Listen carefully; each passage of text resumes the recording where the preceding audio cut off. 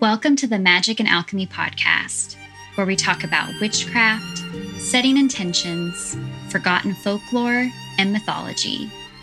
Created by Tamed Wild, magicandalchemy.com is a collection of stories, rituals, and articles crafted by a variety of creators and writers, including myself, Kristen Lisenby, and my co-host, Kate Ballou.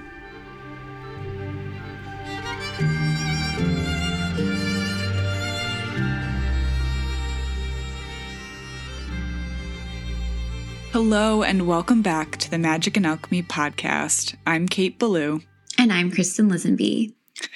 What's going on, Kristen? How are you? Well, I'm wonderful. Thank you for asking. As you know, I am in California for another week or so, making my way up and down the Central Coast, visiting all my favorite places and trying to figure out how many books I can shove into my luggage, as one does. But what about you? How's New York? New York's good. I don't know if you can just hear that. Absolutely. Beautiful New York City music as you asked that outside my window. But things are good. The leaves on the trees are coming back. I can see my favorite oak tree outside. Not to play favorites, oak. Beautiful. But yeah, things are good. I was at Robin's yesterday for our April circle and just feeling all of the spring feels as we head into eclipse season, Taurus season, all the things. But what are we talking about today, Kristen? Well, today we're back talking about archetypes. Yes, I can't wait. We're expanding on the mother archetype, which we also talked about in season 1, episode 27. We know we mentioned an Ask the Witch listener contribution episode today on our last episode, but we got our dates mixed up as one does. And so listeners, you can expect that next week. And thanks so much for rolling with us. Yeah, and I don't know if we adore archetypes because we love mythology, but we really love talking about them. And I re-listened to the Mother episode from season 1 before I sat down to write this one. So if any listeners are interested, we talked about the mother in Disney movies, absent mothers, self-initiation, goddess tales, and I talked quite a bit about the creative mother, time, and that which we sacrifice for our creations. I loved that perspective. Definitely had their listeners if you didn't catch that last year. And what are you going to talk about today? I want to talk a little bit about the matriarchy, mother goddesses, and the Great Mother's relationship to drumming, vultures, and the underworld. What about you? Yes, please, to all of that. And I'm going to be discussing the iconography and veneration of the Virgin Mary and the Madonnas as related to the mother archetype. Let's do it.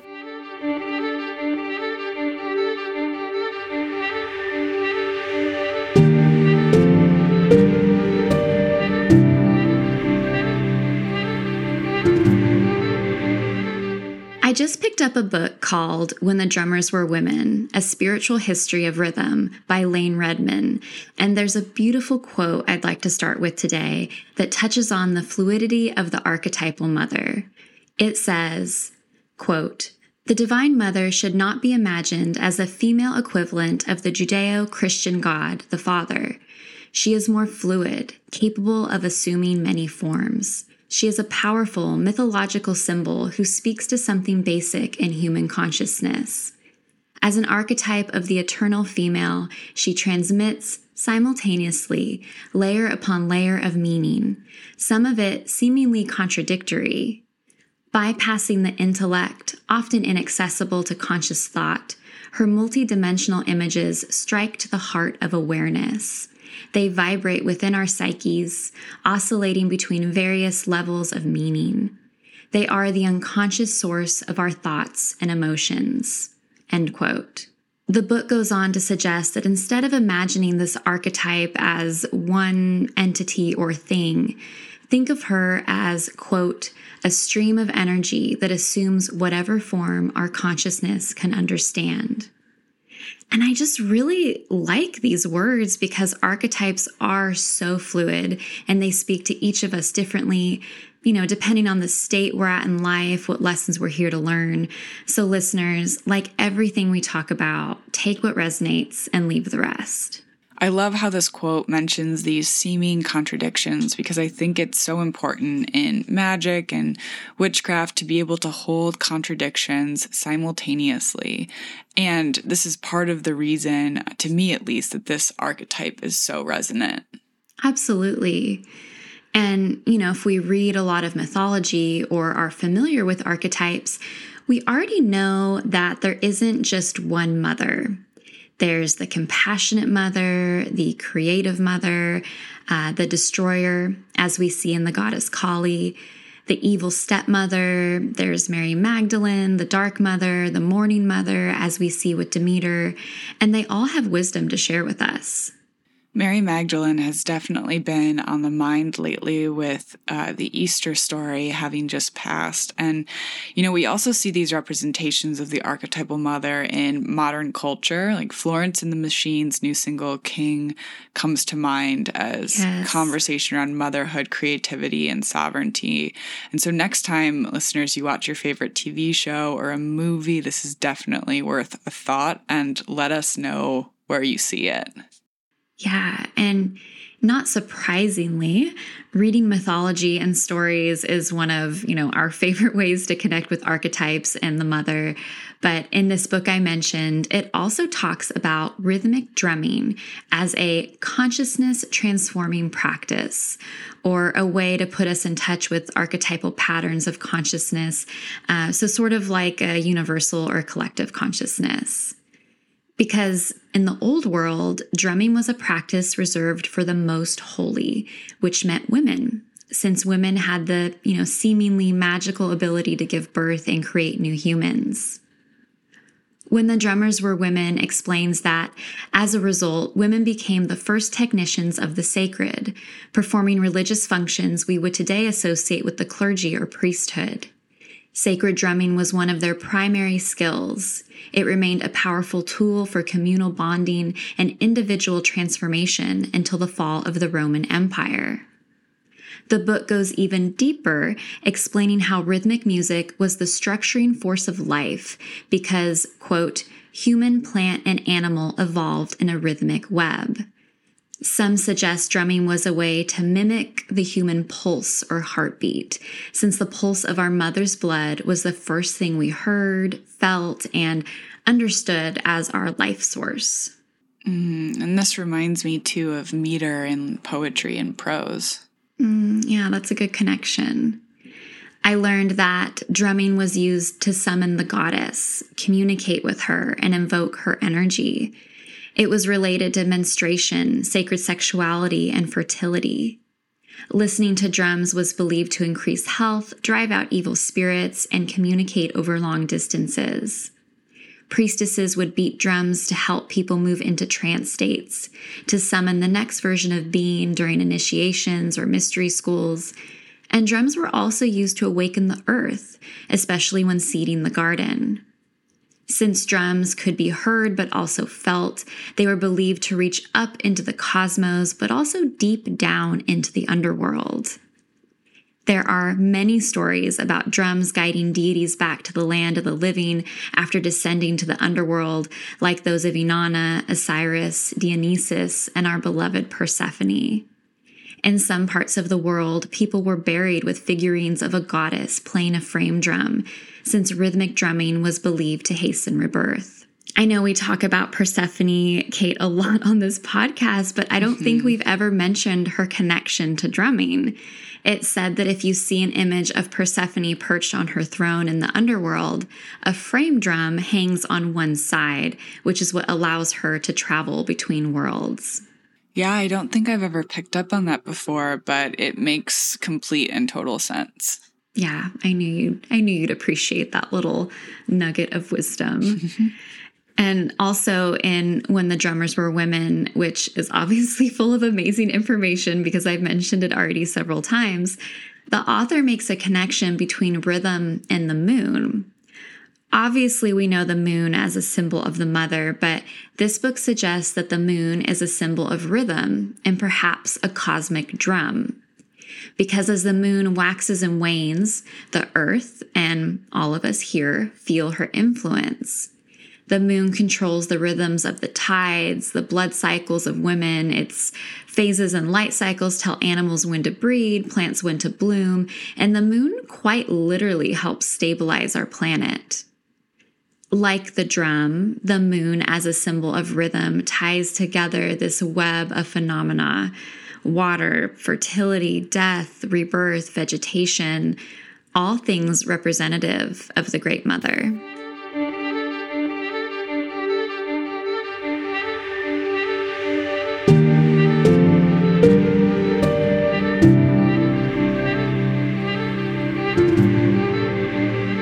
I know I'm sharing a lot of quotes today, but in this book, I also recently picked up A Dictionary of Symbols by J.E. Surlott. There's a passage about the mother archetype that reads, quote, "Mother symbols are characterized by an interesting ambivalence. The mother sometimes appears as the image of nature and vice versa, but the terrible mother is a figure signifying death. For this reason, the Hermetic doctrine held that to return to the mother was equivalent to dying. For the Egyptians, the vulture was a prominent mother symbol, probably because it devours the corpses. It also stood for the means whereby the universal soul was split up into separate parts to form individual souls." It goes on to say that Dr. Carl Jung believed that the mother was symbolic of the collective unconsciousness, of the left and nocturnal side of existence, the source of the water of life. Other symbols of the Earth Mother are stones, caves, the maternal home, night, the house of depth, and the house of strength or of wisdom. End quote. So lots to love in these words, but it was actually the vulture comment that stood out to me, probably because we just did an episode on birds and it felt too synchronistic not to mention that the vulture or vulture goddess is an early representation of the Great Mother. In her vulture form, the goddess doesn't kill, but consumes the already dead in order to transmute the soul once more, this time in the form of an egg. Another week, another conversation about vultures for us. Absolutely. I also learned that birds are considered extra sacred because they are born twice. Once when the mother lays the egg, and again when the chick breaks through the shell, in a sense giving birth to itself. Wow. That's all I can say. Right. Yeah. And, just as the chick breaks through its shell, the vulture goddess can help us break through our own barriers and the shells that we've outgrown. But as it suggests in this book, once the shell is broken, once we've said goodbye to an old version of ourselves, it's done. There's no going back. The shell can never be put back together again. It all feels very initiatory, like you can't go to a mystery school, you can't work with Demeter and Persephone via the Eleusinian mysteries, learn from the Great Mother all the secrets of the universe, and then decide one day you want to backtrack or you don't like it. It's this perpetual cycle of death and rebirth and embracing that new version every time it breaks through the shell.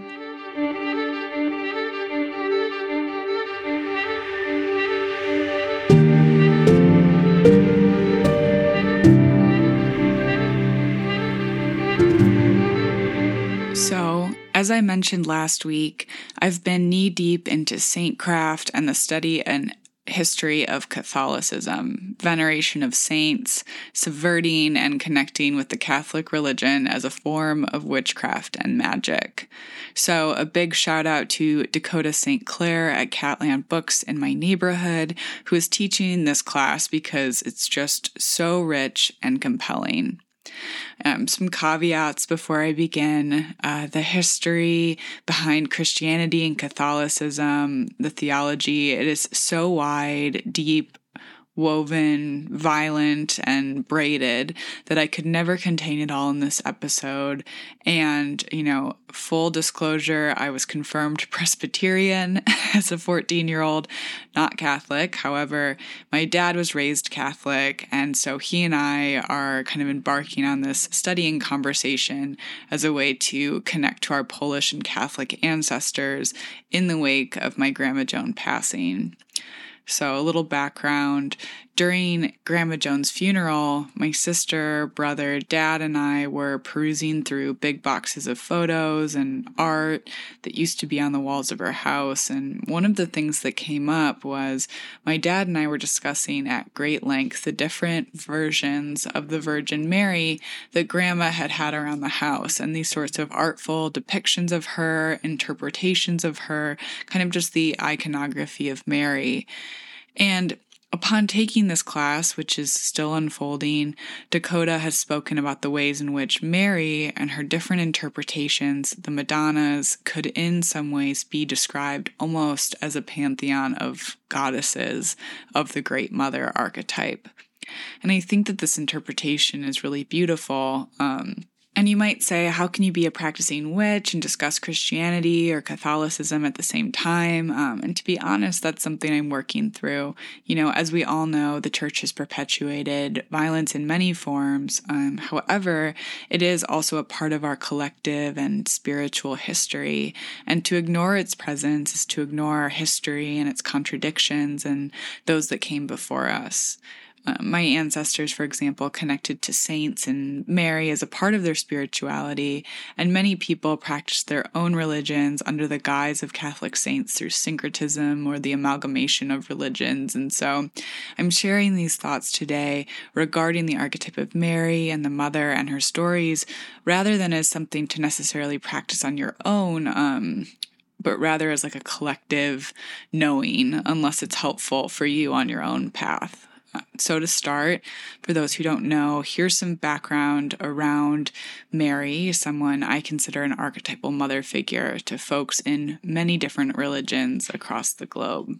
According to the Gospels of Matthew and Luke in the New Testament, Mary was a first-century Jewish woman of Nazareth, the wife of Joseph and the mother of Jesus. Both the New Testament and the Quran describe Mary as a virgin. According to Christian theology, Mary conceived Jesus through the Holy Spirit while still a virgin and accompanied Joseph to Bethlehem, where Jesus was born. Mary has been venerated since early Christianity and is considered by millions to be the holiest and greatest saint because of her extraordinary virtues as seen at the Annunciation by the Archangel Gabriel. She is said to have miraculously appeared to believers many times over the centuries. The Eastern and Oriental Orthodox, Catholic, Anglican, and Lutheran churches believe that Mary, as the mother of Jesus, is the mother of God, and there is significant diversity in the Marian beliefs and devotional practices of all major Christian traditions. The Catholic Church itself holds distinctive Marian dogmas, namely keeping her status as the Mother of God, her own Immaculate Conception, her perpetual virginity, and then her assumption into heaven.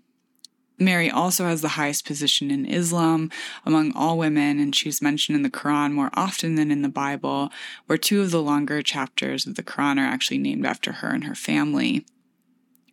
According to Catholic and Eastern Christian teachings, at the end of her earthly life, God raised Mary's body into heaven, and this is known in the Christian West as the Assumption of Mary. So then the Madonnas. Madonna in Christian art is a depiction of Mary, and this term is usually restricted to those representations that are devotional rather than narrative, and that show her in a non-historical context.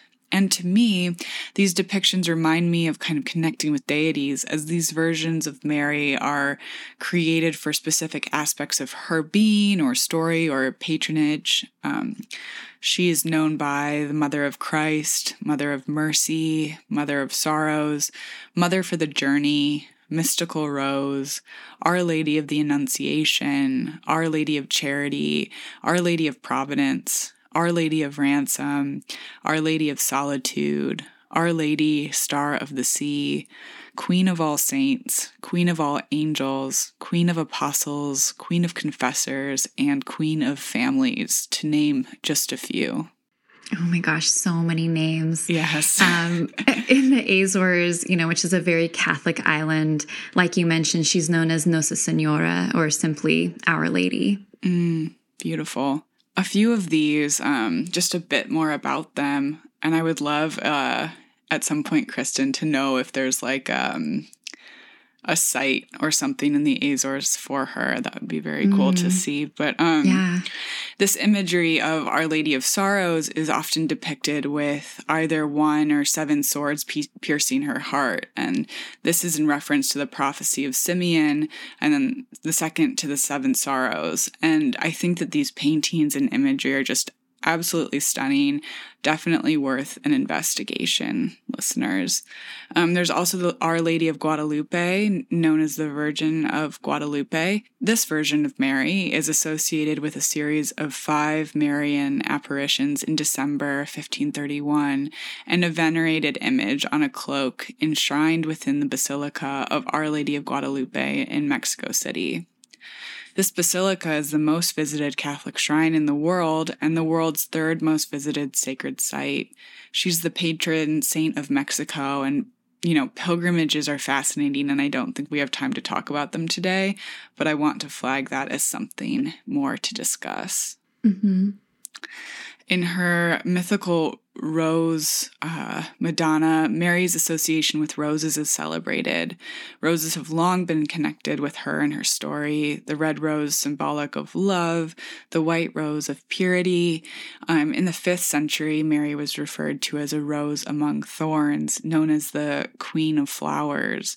And roses, I know we've talked about these on the podcast before, but they're just really sacred, magical plant.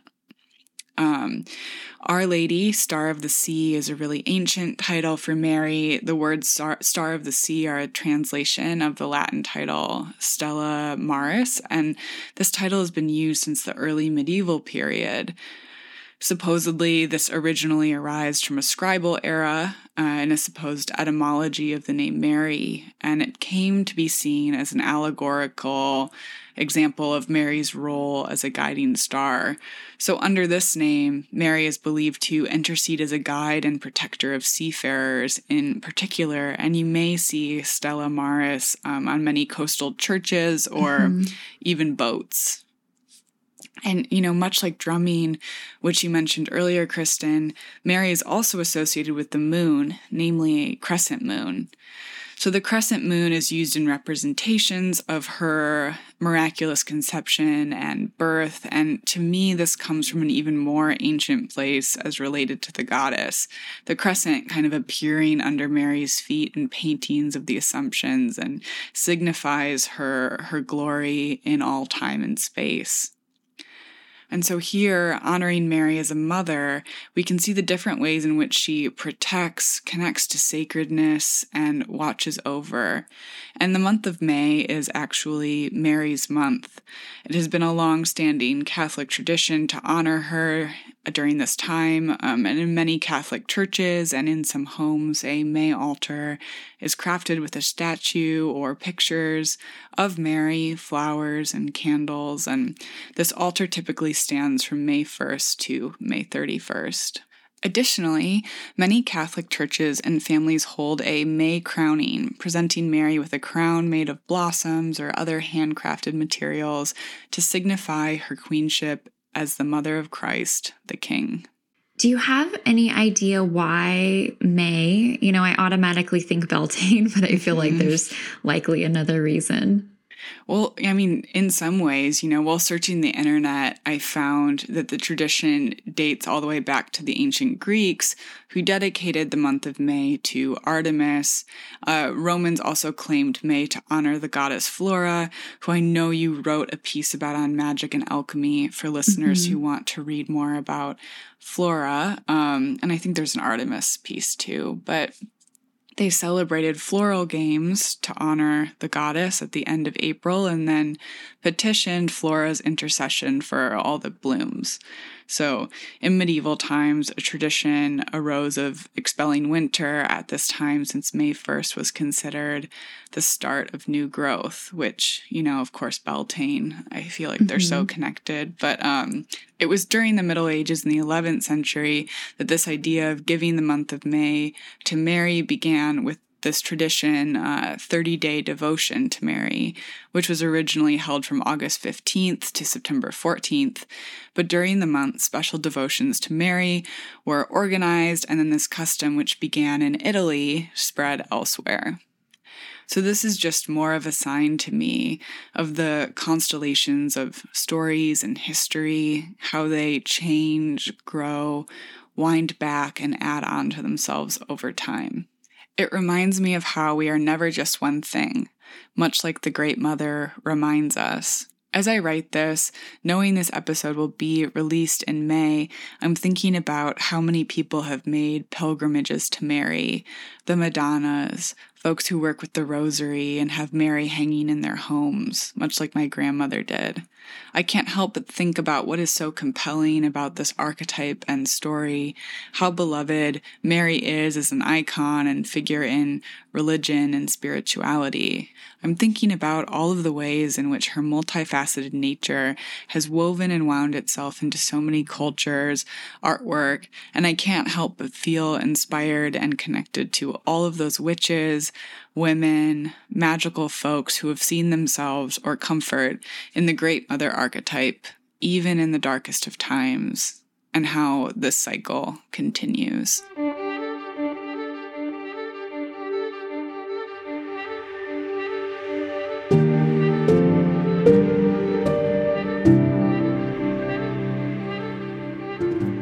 Thank you so much for joining us today on Magic and Alchemy, a podcast from Tamed Wild.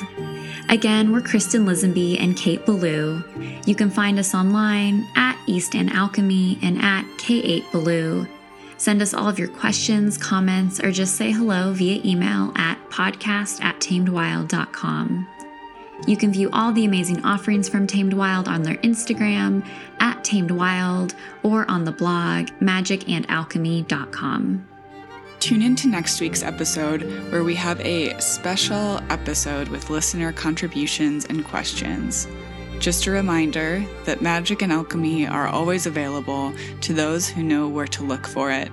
So mote it be, or something better. Until next time.